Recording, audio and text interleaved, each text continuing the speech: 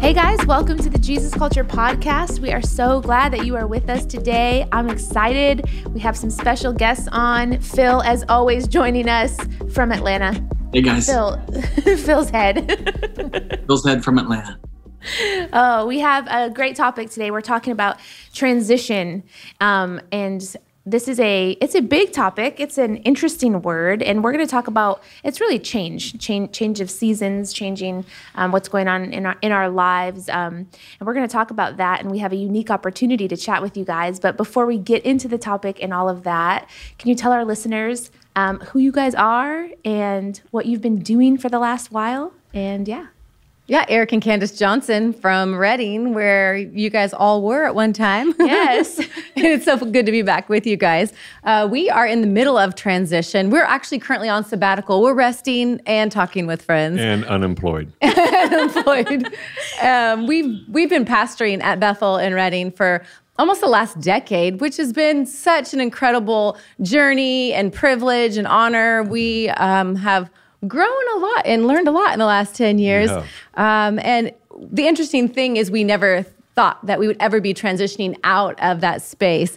And so we're in a very unique moment. But Bethel, is an incredible church, a movement. It's been just such an honor to be a part of.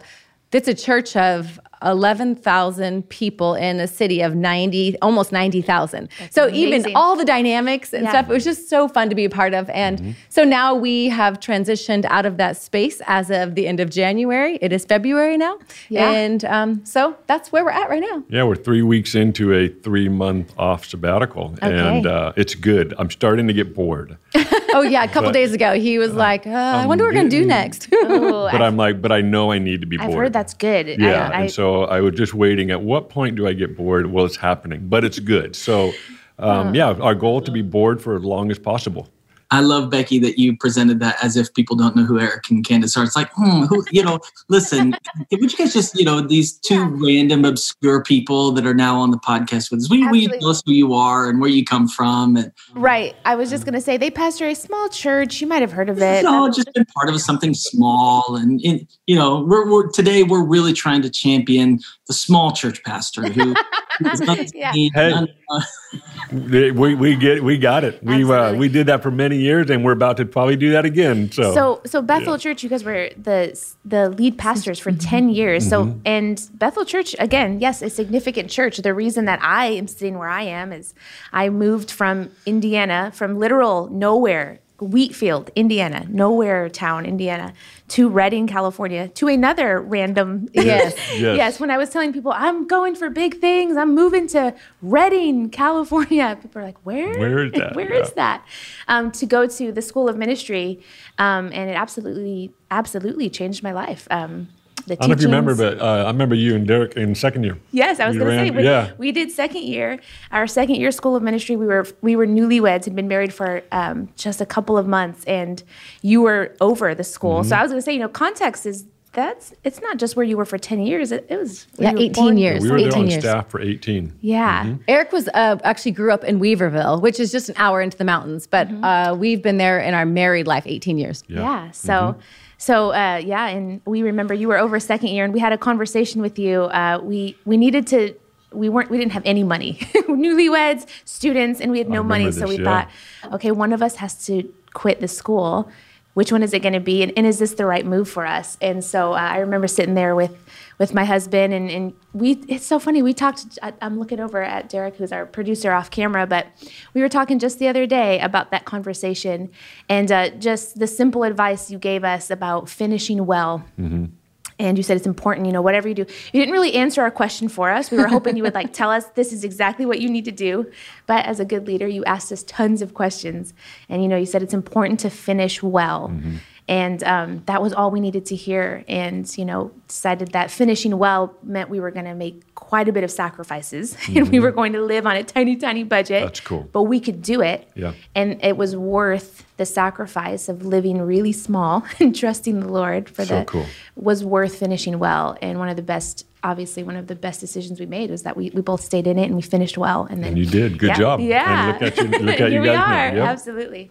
So so you guys are, if people, Bethel is a very public ministry and very well known. So if anybody's following along, they might know that you guys have made an announcement that you are transitioning. Yeah, we made the announcement and we actually said goodbye. Yes. So we are out. We describe it, our analogy or not metaphor, analogy would be we've left a room and now we're in a hallway.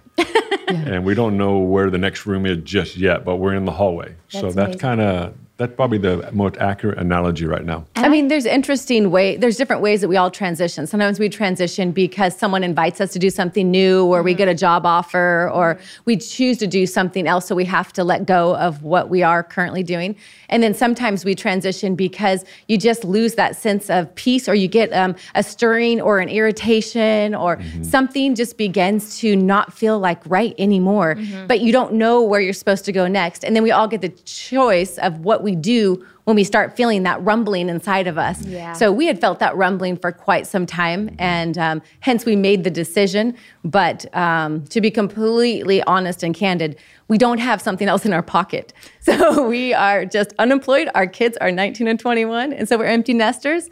And we are just saying yes to stepping out into the unknown. I kind of call it cliff jumping. I was talking to our church because in Redding, I mean, when you're at Bethel, you hear so many stories about people saying, I was a doctor in this location, and I just felt like, the Lord was calling me to this place in Redding. I didn't even know about Bethel. Or, I left everything and decided to just follow God and go to the school of ministry. Yeah. All different people in all different walks of life and all different careers have left so much to just pursue the Lord. And so we're surrounded by people who I call them cliff jumpers. Like they're willing to leave and jump to say yes to God for anything. And I feel like we're in good company as we're doing this. I'm like, we're joining you. Yeah, we just don't know what's next yet. Yeah.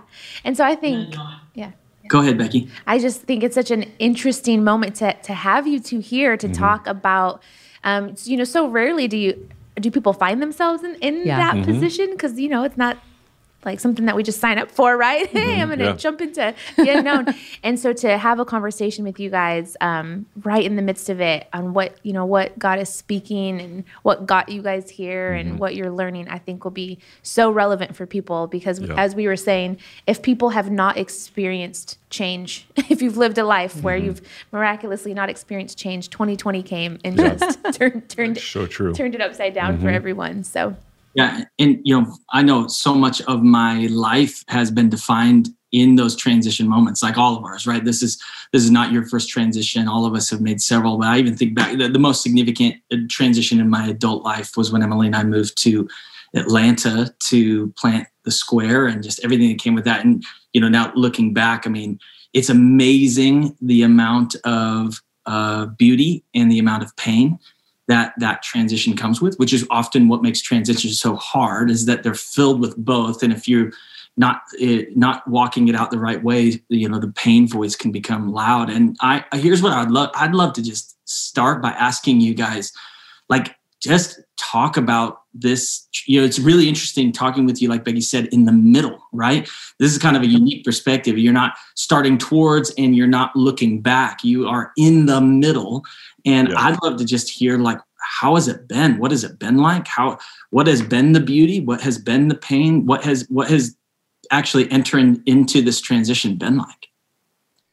Yeah, I think the thing when we made the decision and when we started moving toward the actual public announcement and then stepping into what we're in now of this hallway space, sabbatical, we had to I think Candace would say the same, we had to become friends with uncertainty. And that for me, because what we're doing on some level, it kind of counter Western normals.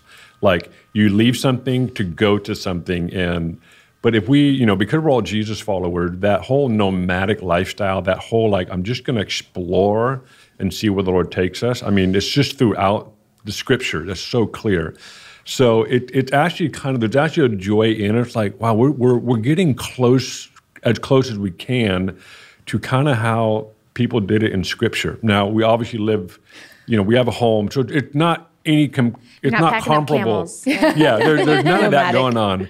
But within our context of Western culture, it is like, oh, wow, we're in a space like we really don't know where and what. We're dreaming like crazy. But I think just becoming friend with not knowing where we're going or what we're doing, that was for me. And I don't need a lot to hold on to. I just need like, give me a why and give me a where. But right now we're like, our why is clear, but our where is like, we don't know where. And so becoming friend with uncertainty, it's a developing relationship. So to answer your question, Bill, like I'm developing a relationship with uncertainty. And even, 3 days ago, I told Candace, I'm getting bored. And I realized, if I don't keep those thought processes underneath the shadow of God, then that's where worry comes in. Like, we got to, I start getting antsy.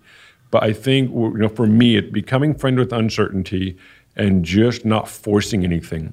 And the other thing that's a part of this too is we feel a wind on our back. We don't know exactly where it's blowing us, but we don't feel resistance. And we've been in other transitions where it's like there's just a bit more work. We don't feel that at the moment. It's much more like the wind on our back, the Lord speaking to us, and unique things are happening practically in our life. The gift that Bethel bought us just feels very significant and prophetic. So it's just like, oh, wow, the Lord's just involved in this process. So that's been really fun and enjoyable. But I think the only reason that you can say that is there's a level of peace and faith involved in everything, because the reality is we are very committed people. You just referred to us as nomads. But you probably couldn't, on the scale of responsibility and commitment, like we are very committed and very responsible. Almost over, like I have to be like, I am not God. God's responsible for this. Let it go, because I will take responsibility for myself and then things I probably shouldn't. So that's my own journey. But in that, there is tension, because you talk about the beauty and the pain. The pain has been letting go of a lot of that responsibility and things that we deeply love. Yeah. Like talk about people. Like I love those people that call Bethel home, like deeply and fully committed to them, and not just them, but even the team that we created and ran with. I just couldn't find finer people on the planet. So when we transition to say yes to God, yes, there's that peace and that faith, but at the same time, it's like, gosh, to say yes to that, I have to say goodbye to all of this. So there was a deep grieving. Yeah, as far as pain, that was the hardest part, and it's grieving unfinished vision, because we were in Redding leading Bethel for the rest of our life. That's how it was all in. Our hearts. I mean, everything we were doing at Bethel was with the next 20, 30 years in mind, and even beyond that, but for our part. And then even the home that we bought, what we were doing at the home, we live on 15 acres, and we have trees that we planted that are for the grandkids to claim in someday. We have an orchard. We are just like literally developing 15 acres to make it really hard for our kid not to bring. I mean, we want them to bring the grandkids. So, that's just how in we were. And then to go, oh, our future is not that. So that's it. So grieving unfinished vision was really painful. There's still some sense of it, but most of it has happened, at least of our awareness. But that was really painful. A lot of tears, a lot of anger, really angry. Just angry, and just sad. sad. Sadness and anger, probably. Just sadness and anger was like just alive and well. I'll just put it that way. So how I'm thinking, you're in it. You had no plans to leave. You were not thinking like, after a while, or you're not looking elsewhere. No. So the rattle must have been so hard. The voice of the Lord, that stirring that you were saying, must have been so significant to take you from planting trees for the grandkids to, okay, I'm going to embrace uncertainty. And what was that process like? How'd you know? Yeah. There's symptoms along the way from stuff, but you can feel great. how do we know that grace is lifting? Yeah. And irritation, what I'm going to say, there's tension in saying even the word irritation, because I think sometimes irritation, we just need to lean into it. Right. And I would say that we've done this. We were pastoring this church for almost 10 years. Right. And I would say there was irritation the entire time. So when I say irritation, that's not a sign that you need to stop. But something began. Or just tension, irritation. Irritation. And irritation creates pearls. I mean, there's beauty in irritation. Yeah. So I don't say run from it. But when you get irritation, then there's even a bit of heart change of like, is this what 2020 even exacerbated it even more, of asking like, is this the life that you want to live for like 10 more years, 15 more years? How sustainable is this? You're just asking questions before God. And for me, the tipping point or the moment of change really became when you got honest before God, like, God, I'm wholeheartedly looking at you. I'm opening everything, the good, the bad, the ugly of me, the situation, and what do I hear you saying in that place? Mm-hmm. And I actually felt, and I'd been asking him questions for a long time. I'm such a committed person, even in irritation. I'm like, oh no, you just keep going. Mm-hmm. You forge ahead. I'm disciplined. I know who you are. I know what you're saying. I'm just going to put one foot in front of the other. Yeah. I believe in truth. I'm going to just speak out in faith. So I was doing that for years. And then I felt like last year something changed because of irritation, because of symptoms of like, I don't actually want to go to work today. And I like working. I love hard work. And there were just things that just started to feel like, I don't know if this is the right place for me. And so I took it personal at first. Like, I don't know if it's the right place for Candace, not talking Eric and Candace. Like, maybe Eric can just pastor the church and I do something different. I don't know. And I'd be willing to take ownership of that. Mm-hmm. But that began this opening, this door before God, when I gave myself permission to be honest and to feel. So I'm a very logical, go off of truth. You don't just go off of how you feel. But I felt like, no, but actually, I need to give myself permission to feel. And what I began to feel was sadness, things that made me, maybe some anger, some other things. And then it led me down the road of, actually, I felt like God said, ask me questions. It's okay for you to ask questions. So I began to ask questions. Should we be staying here, God? Do you have something else for us? Mm-hmm. Is this the best way for me to steward what you put on my life? Mm-hmm. So asking him questions, but I tell you, for like a couple years, I was asking questions. And then at the point of at the turning point, I'm asking God, and I feel like I'm just wholeheartedly looking at him, not the situation anymore. And I felt like he said, actually, you have permission to resign if you want to. Wow. Yeah, I think the funny thing, when you're a preacher or communicator, sometimes you're preaching a message because you know what you're stepping into, or maybe it's something you've gone through. But now that we're in this moment, I look back at the last probably 2 or 3 years, and I think, wow, the majority of the messages was probably God getting my heart ready for what we're doing now. Wow. It was so much around future. It was so much around embracing the new, letting go of the old. It was identifying why change is actually really hard for us as humans. Yeah. Like going, we know it's hard. Like, not everybody had the capacity of change, but everybody had the breaking point. Like, I don't want to change. So some people they don't want to change, and then there's people like, I love change, but there does come a point like, I don't like change that much. So everybody has a different capacity on that, but actually identifying this is why humans, we as people, hate change. And so I just look back the last 2 or 3 years of a majority of my messages, teachings, and talks. I'm like, oh God, you were setting me up to come to a place to be able to feel the release. The grace was lifting, and it lifted. It was like, and that's the other part of the journey. Like, wow, the power of grace is really powerful. Like, when you have grace to be in a space, you can roll with a lot of punches. I mean, you can just figure it out.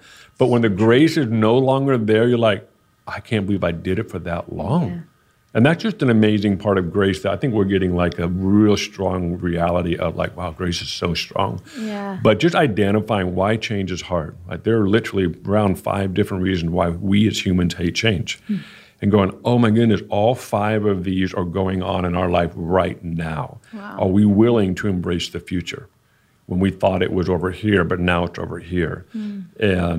And so that's part of that journey and process of getting to the place that we got to. Yeah. Yeah, I think it's so interesting to hear you guys kind of share that. And obviously, one of the unique things about what you're walking through is you're walking through it at a pretty significant level of maturity. And a lot of times when people are facing transition, and I even look back at transition in my life, that wasn't, it's not that I was immature, but certainly, I think this is why you have such a wealth of wisdom in this. And Candace, even as you were talking, I think when we were youth pastors in Seattle, there was the rattling, and I had no idea what to do with it. And even that high sense of responsibility, I feel that as well. And honestly, I was asking questions, and I came to this, my first thought on all of this in my own life was like, I'm burned out.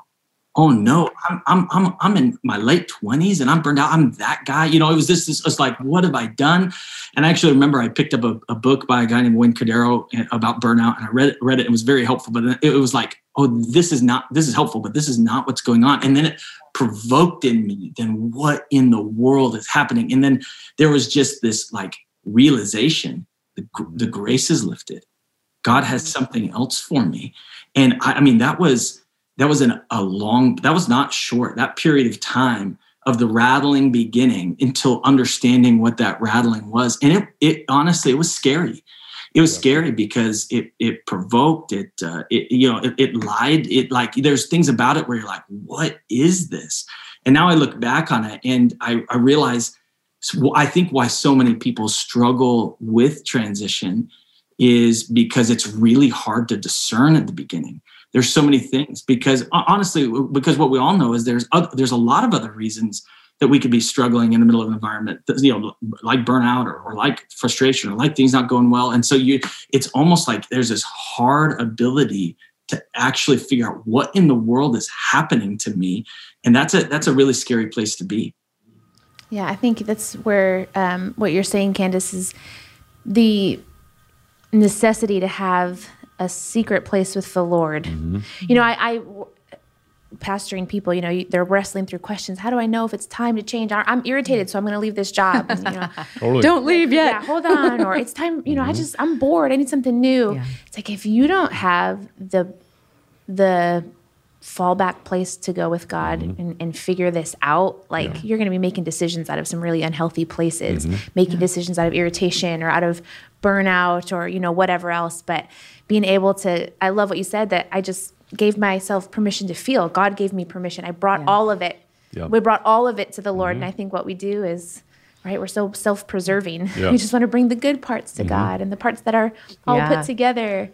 And when we're able to bring the ugly, the hard, the unknown, and hear what He says, it's just so important to have. And be open to whatever He says. Lord, if you asked me to cut, if you asked me to stay, I would do it. I just need to hear from you. I would do any of it. It wasn't even about I can't do this. I'm like, I actually want your heart. And that's when I felt release and permission. And then I have to say that it wasn't just before God. After I talked with God, I was on with Danny Silk the next day, going, Danny, this is where I'm at. This is what's brought me. And he was a part of the whole thing. And I'm like, please speak into me. Am I crazy? Is this weird? And so I had other people, and I'm working out with Eric as well. So it's not just Secret Place. I invited people who know me, who've been a part of the process. Yeah. My husband, we definitely went through it together, but then also other counselors and leaders in our lives and fathers and mothers who know us well. And I asked them, please give me feedback, poke holes in it. I don't want to be crazy. I'm so strong because I have you in my life too. So it was all of it. Yeah, I think it's important for anybody listening, anytime you make a major decision, there's quite a process to your point. I'm done, I'm going to go. No. So for our stories, this was honestly a long process. And so now we've made the decision. It's not like, oh, shoot, we forgot to do X, Y, and Z. It's like, no, we walked this road. Yeah. And so now there's no regrets. And I think we can say there's no regret, not because we're excited for the future, because we really checked all the boxes, if you will. Went before the Lord, each other, got in, we did all the different things that you do. And so I think I'm glad we're talking about a little bit of the journey to making a decision, because we live in a day where you get bored, you change. Oh yeah. I'm done with you, I'm moving on. It's like that, because that's just rampant in our culture. So understanding that embracing the future that God has for you still requires a good, healthy process. Yeah. And humility. Humility right before our community, because again, you have to listen to them to be humble enough to listen. And I'm working with young people who are not humble. And it's so, not loading. I'm going to move on. Exactly. Yeah. And I'm bored. I don't like it. I need to do me. I need to do me. I need to do more of what makes me happy. And it's just creating these really short lifespans and no commitment. And so I love talking about, hey, if you feel transition coming, it is not a decision to be made on your own or lightly or without a process. Like Banning is really glad we've transitioned because like now we can talk about something else. But what that does, it tells you like every week we call each other every week, and it dominated our conversation for years because I'm processing with one of my closest friends, and there's so many people, but Banning for me was one of the guys is like, Banning, help me process this. Like, what do we do here? And so, but my point is like not doing it alone, which is what we're essentially talking about. Yeah. And I think actually, I mean, what you guys are talking about is actually one of the questions I want to ask you because Candace, I feel like you and I actually are a lot more similar, and my wife Emily is way more similar to Eric in how we respond to all of this. And I think one of the things we're admitting as pastors is we walk with a lot of people through transition, and a lot of times those transitions are not always right. A lot of them, they're the result of pain, they're the result of failure, the result of bad decisions. I mean, I think we all would say there are a lot of people who have transitioned well, but there's a lot of transitions in our lives too, as we're walking with people like, that is not good. This is the wrong transition for the wrong reasons for all these things. And I think for me, even Candace, as you were talking about kind of what you've experienced in that sense of pain and people. And I think for me, it was like, I've walked so many people through transitions I didn't want to see them make. Then that sudden sense of, I'm transitioning, and I felt like a failure, and I felt like I was going to fail my people. I felt like I feared failure in the future. I think for me personally, it was it was the fear of failing those I was with, and the fear of not being enough for whatever God had for me. Those were those two main tension points. And as you guys talked about, you're talking about there is a right way to walk through this. There's a right way to walk through the rattle. There's a right way to leave. There's a right way to go into what's next. And I would even just love to ask both of you, for people that have that sense of transition, what did you guys do? What did you learn? Like, what would you say to people? What does it actually look like to respond to that in a godly way, in a safe way, in an honoring way, and to really be obedient to Jesus in the midst of it? Yeah, honesty is a great place to start. Honesty with ourselves, and then honesty before God.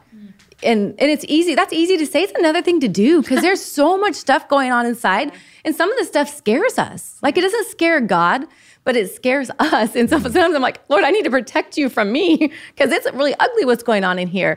A lot of things that get us to places of transition or even question it are painful. When I talk irritation, that's just, that's a loaded word, and put that in on a relationship, or put irritation in what does it look like in a leadership team. I mean, so you're working through different heart things, and you talk about being really people of commitment and responsibility. That means it has 100% of your heart. And so those aren't just easy things to just be like, we'll just change their decision, change their mind. It's like cutting part of you off. And so in that space, being honest, and Beck, you mentioned humility. Humility is really key because if we don't have humility, then we really cannot invite God into anything else because we put ourselves at the top. Yeah. And if we truly trust God, then we have to open ourselves up and be humble to Him, and then have ears to hear Him and eyes to see Him. So being honest before God, being humble, and then being willing to take ownership of like, it's easy to blame everybody else in something of like, you're jacked, you have issues, but really coming before God and being like, Lord, what's my part in this? And like, what am I to steward? Because at the end of the day, I'm going to meet you, and I have to give an answer for everything I'm doing right now. And I just want to be able to sleep with myself at nighttime, and be able. And so there's just honesty and humility before God, and just wanting to steward well what He's given us. Yeah. Mm-hmm. So. Yeah, alongside that, I would say recognizing the Holy Spirit is a comforter. It's all the things in the gospel, in Acts. He's a comforter, helper, searcher of the deep things of God. But the other part of the Holy Spirit that I know it's in Scripture, but it's in Scripture in a story format, and it's this, is that the Holy Spirit actually engaged with humanity to move them into the future. So when you look at the book of Acts, you look at Acts 2 all the way to Acts 15, it was 20-year span of time right there. And the Holy Spirit was creating enough agitation in the church so that the gospel could be for all of humanity, not just the Jewish people. So when I read from Acts 2 to 15, I see the how intricately involved the Holy Spirit was in the lives of people and the early church going, we're going somewhere. Like, you can't stay here. Yeah. You can't just stay in Jerusalem. You can't just stay in this mindset of this is all for us. So the part I would add to what Candace said is recognizing, the Holy Spirit isn't just comforting me, helping me, telling me the deep things of God. The Holy Spirit is either pushing me or pulling me forward. He's doing one or the other. Yeah. That's good. And just understanding, like, sometimes that agitation is actually the Holy Spirit. And I think in the years to come, we'll be able to accurately look back and go, oh, that's how much God was actually involved. We're still like, we know he's involved now. How much before? It's still out. We're like, we don't know yet. We need to get. So I think that's the other part I would add to this for anybody listening is recognizing the Holy Spirit is not just helping you in the middle of this. He may be actually pushing you through your future, or he may be yanking you towards your future. Yeah. And just recognizing that, for me, when I saw that from Acts 2 to Acts 15, just a few years ago, I was like, oh, wow, I never really recognized that that's what the Holy Spirit does. Wow. He's just stirring things up in you so you don't stay somewhere. So and we as humans, I think one of the reasons, if I can go back to the Old Testament, I think one of the reasons why God had them keep moving in the wilderness, the nation of Israel in the wilderness for 40 years. I know, why didn't he just pick one location and stay there for 40 years? Yeah. You kept die. moving the cloud. Yeah. He just kept them moving. There's something about movement. There's something about not standing in one space that is actually very spiritual and very human as well. Yeah. And so I think when I started to realize that, I thought, some of this is God saying, hey, I'm taking you somewhere. Yeah. Are you willing to embrace where I'm taking you? So that was a huge part for me. And what you're saying, you said humans don't like change. I'm like, I hate change so much. I'm like, listen, let's not, Totally. There's that personality type, right? It's like type A work. I want steady. I want routine. Enneagram 1, like, just give me steady. And I'm like, oh gosh, that's just not how God works. And I'm so thankful because in my life, I'm like, I still would have been in Wheatfield, Indiana, Totally. in my tiny town, just thinking small, thinking comfort. And really what we've done, I think in like you said, the Western culture, is we've made idols out of comfort and steady and certainty. When you say, being friends with uncertainty, I'm like, yeah, I think uncertainty is my enemy.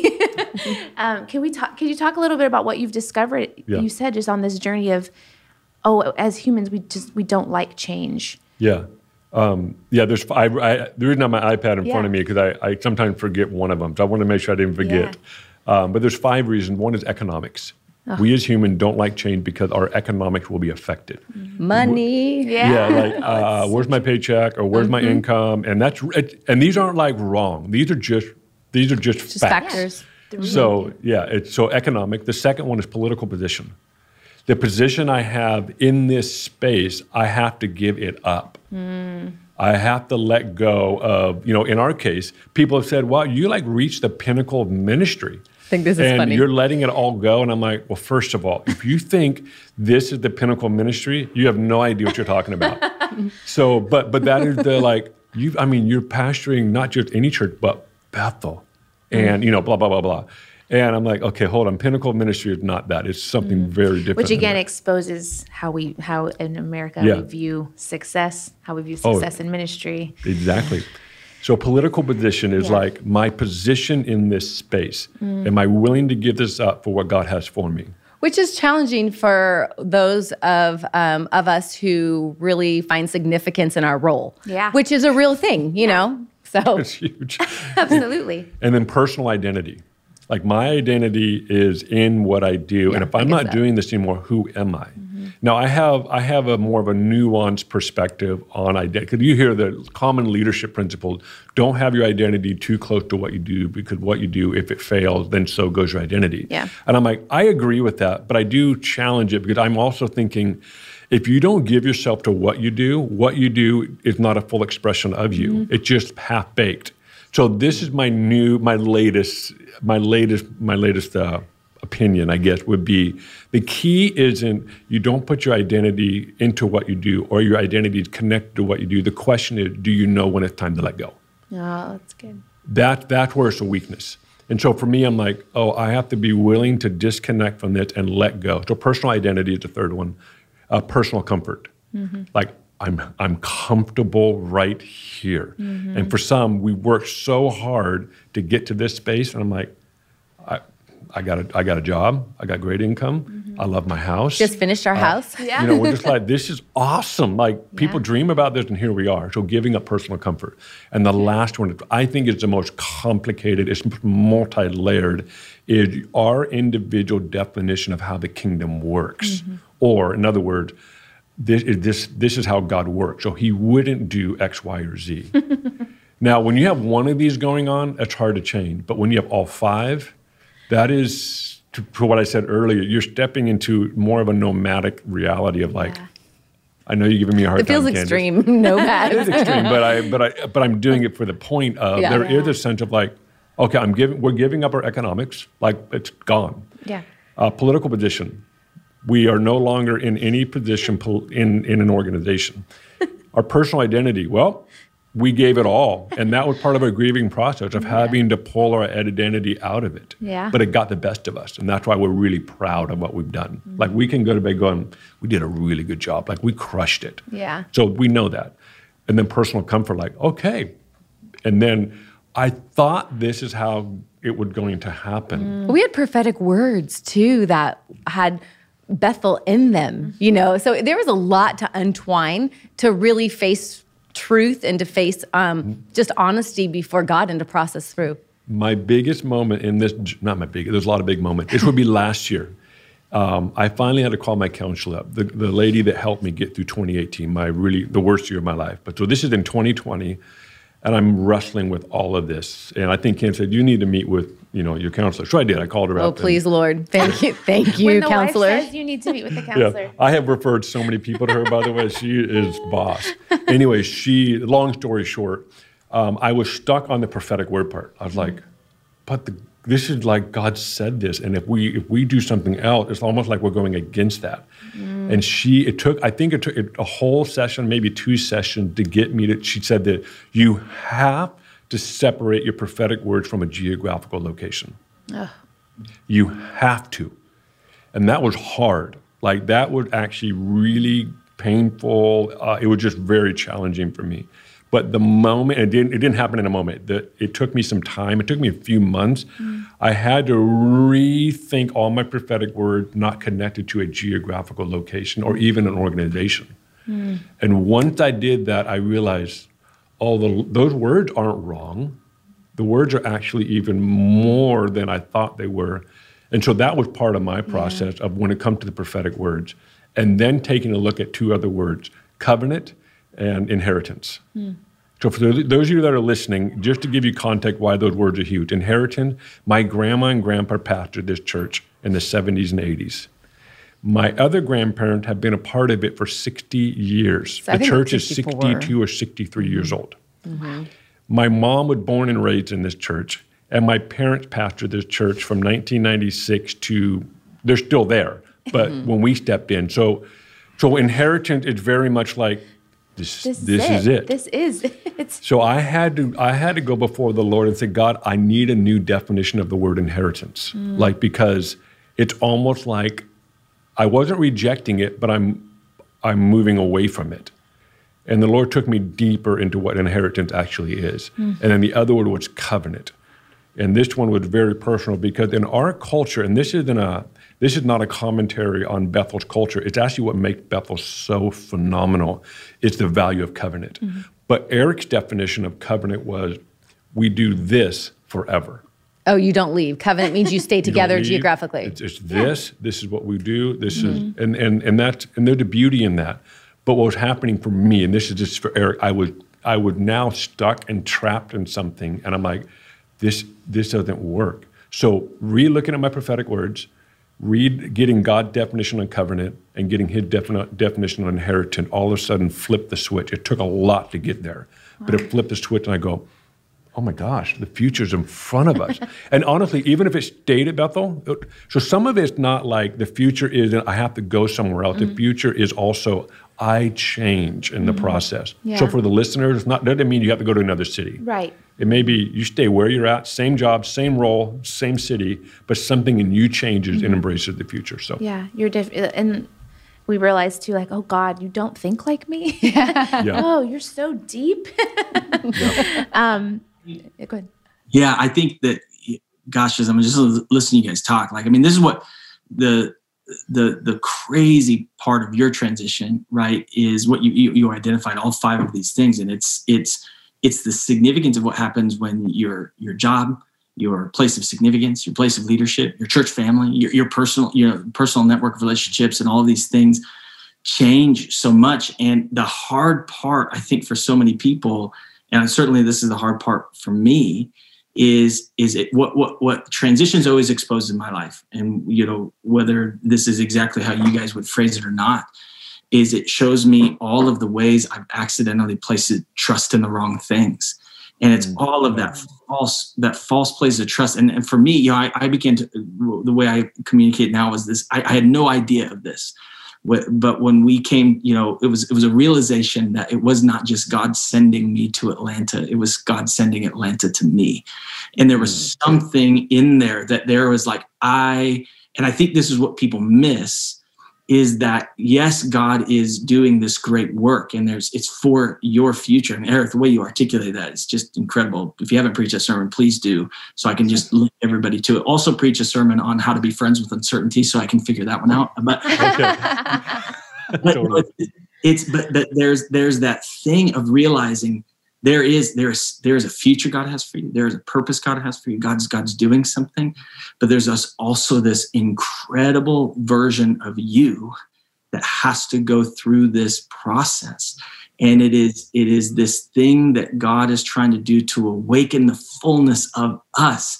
And I don't think I fully understood that. And in fact, if God ever invites us into some kind of radical transition, again, I'm sure I'll have to go through it in a whole new brand way, as I imagine we all will. But I think that picture of like, there is part of this is that there is something in me that God is trying to awaken. And if I don't let him do this, the reality of the way he's trying to express his fullness in me, I'm putting a stop to it.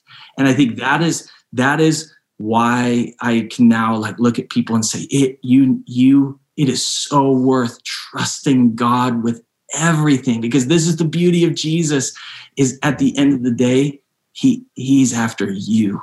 He's doing this for you. There's a version of you that he's so in love with, that he's waking up, that he's working through. And it requires, for me at least, it required going, I'm afraid. And God, what it is making me feel weak.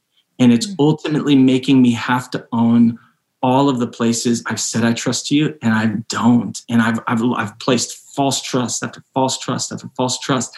And then letting God meet me there. That's actually the most significant things that have made me who I am, when I've stepped into that place of going, there's that beautiful moment in the scriptures when the man comes to Jesus for healing, and he's, Jesus asks, do you believe? And he says, I believe, help me with my unbelief. And there's that incredible human moment that I think is in that scripture that's like just transcendent, because we all know it in different ways and in different shapes. Mm-hmm. It's like, God, I'm coming to you and I believe you. But if I'm honest, there's all of these places I don't believe you, and I don't know what to do with that. I don't know how to reconcile those things. And it's there.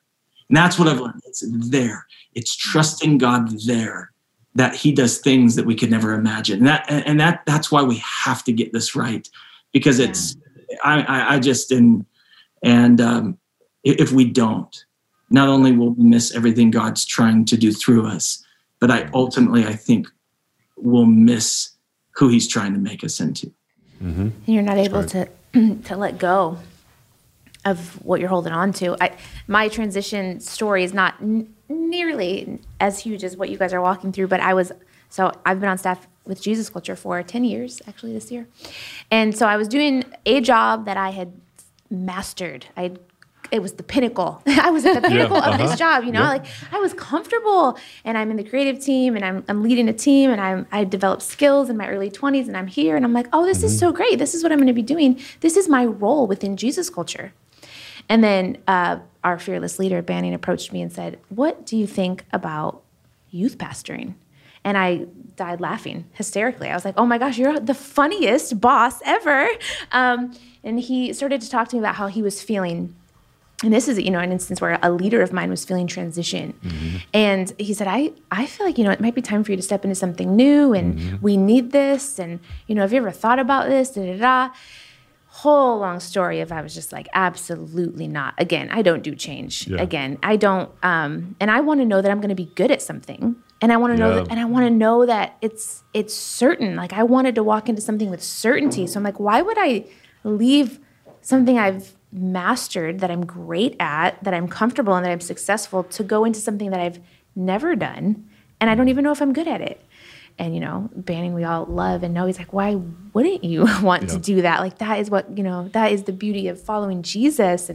But I was just not, and he was gracious. He's like, hey, I want you to hear from the Lord. And I'm like, thank you. I don't hear from the Lord. And he will not speak on this. Yes, the Lord is silent about this matter, or, and I'm wrestling and, through that whole process, praying. And I was listening to a Christine Caine message, Christine Caine, the preacher, and she was talking about trapeze artists. And she was watching a Cirque du Soleil show, and she said, there's always the moment where the artist has to let go of the bar they're on to jump into the bar that they're going to go to.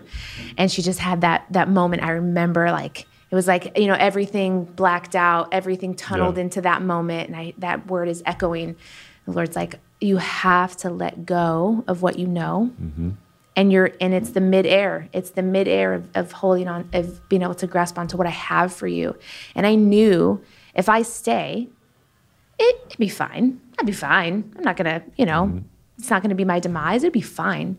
But does God just want me to be fine? And jumping into now it's been 6 years, and I've been youth pastor, and it's opened up a whole new side of my call and my vision for my life. And I'm like, wow, now I can't imagine like doing something else or not being in the vein that I'm in. But it was that moment of letting go of what I knew. It was so awful. I think I'm still probably kicking and screaming of, like, oh, this is painful. And so I'd love for you guys to speak to, we just, I think, again, in our culture, we define what's God by what's good. What feels good, what's easy. And so it's like, oh, if it's going to be hard or painful, and I have the context of young people, so they're like, it must not be the Lord because it's really hard. Like, oh my gosh, where did that thinking come from? Could you guys talk about that? I mean, in this, you're here, I feel like you're in the trapeze artist moment of the you're in the midair. You've let go of the bar that you knew and what you were holding on to take hold of something else. And is it all just easy and feeling good and smooth sailing, or what's been the hard parts of that midair process, and how do you not let that shake that it's God? Yeah, when we're in the moment of just going, we trust God, and what does trust look like? Trust looks like knowing who He is. I mean, that's where trust comes from. When we say we trust in God, it's not because of who we are. It's because He's so faithful, and our seasons change. He doesn't change. And then when we say, it's like going through the Psalms and like, the Lord is my refuge. And like, okay, well, was that true in the last season? Yes. Is that true even though you are unemployed and you don't know what you're going to do next? Yeah. And for me, it's actually the sweetest times of worship. So worship's when we give God our affection, we give Him. Actually, I think even when I trust Him, worship is actually a lot of things. But this is probably one of the sweetest worships, is when either I am laying down fear, I'm choosing to not make it be about myself, and I'm choosing to really adore Him and who He is in a place that cost me something. And so it's a complete honor to be able to worship God and to say that He is good, to say that He's a refuge in a place where you might not feel safe on the where were you? Where will you get your income in 3 months? Or where will you live? And will it be as successful as it was in the last season?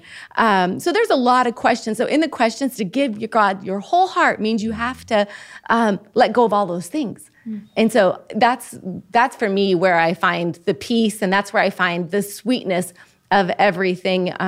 And yes, there's challenge in that, but there's even more honor than there is challenge. And in that place as well, I find purity of heart. And that's always my goal in life, is because I know that God cares about our heart the most. And it's the weirdest thing because it's the thing we can't see. And it's just beating inside of our chest. It's at the core of who we are. But in that place, like, you want to have purity of heart because that's where you get to see Jesus. And so whatever that looks like, to get down to that, that's kind of my goal in the middle of this transition. And it's really my opportunity right now. And all of us, as we're in the middle of transition, is we get the opportunity to give God all, which means we can't hold on to other things. And easier said than done, but not impossible. And then I do believe, like Phil's talking about, really, it's who God is making us to be. And there's something that's getting formed that's really beautiful. I've seen it in so many other people's lives and through our other opportunities that we've taken great risks and transition. But I can tell we're in the middle of another one, and I can see a testimony being shaped, and I just see great things ahead.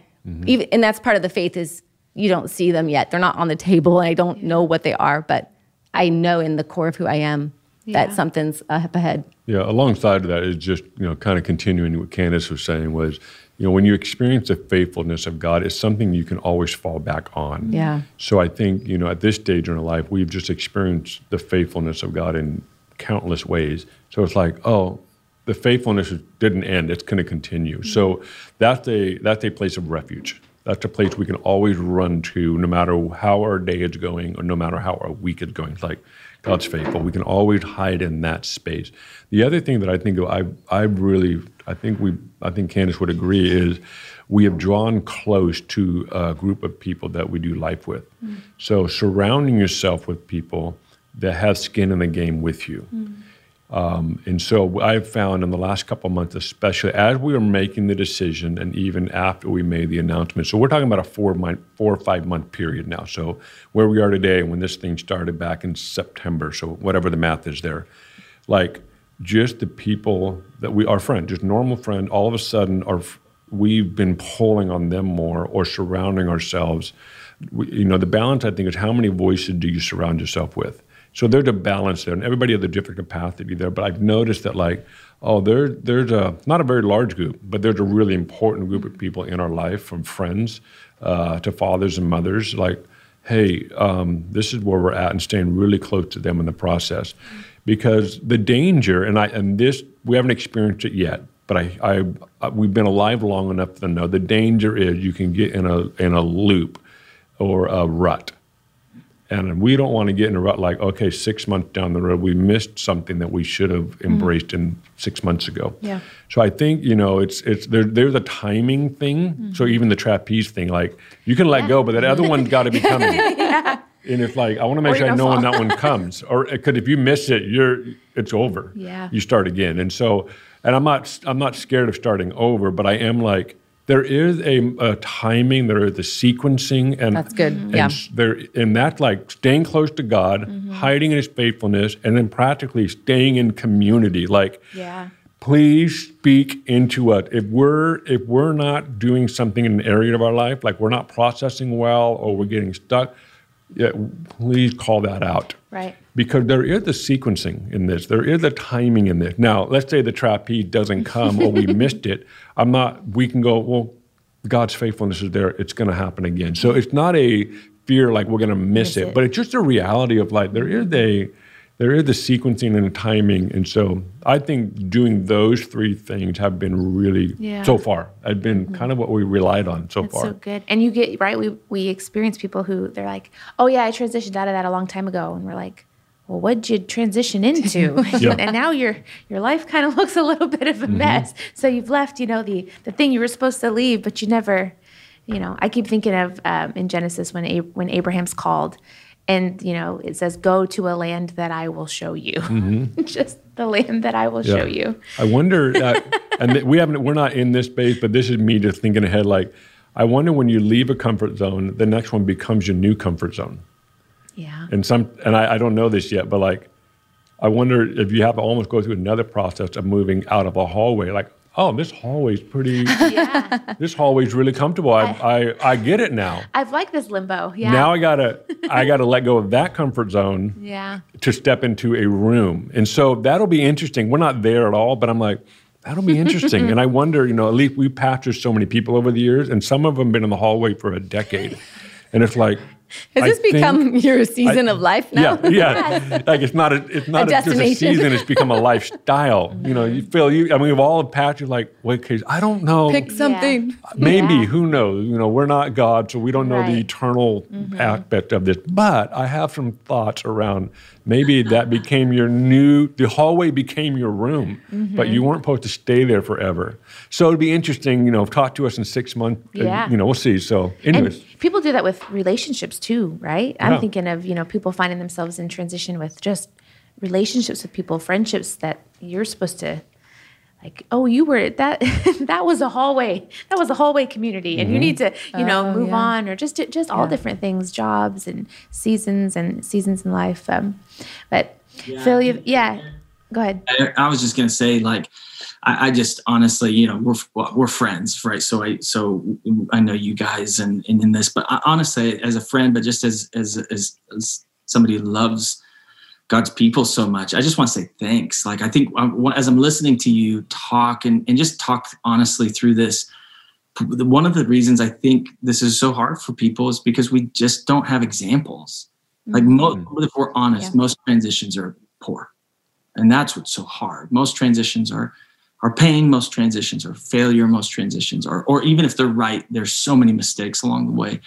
And I just say this just out of honor and thankfulness and sincerity that please keep being vocal about this, because we and the church desperately need examples of how to do this in faithfulness and how to do it the right way and how to do it in honor and how to do it in obedience. And what you guys have charted to this point and what will inevitably be charted in the future, it's just so important. So honestly, I just want to say thank you.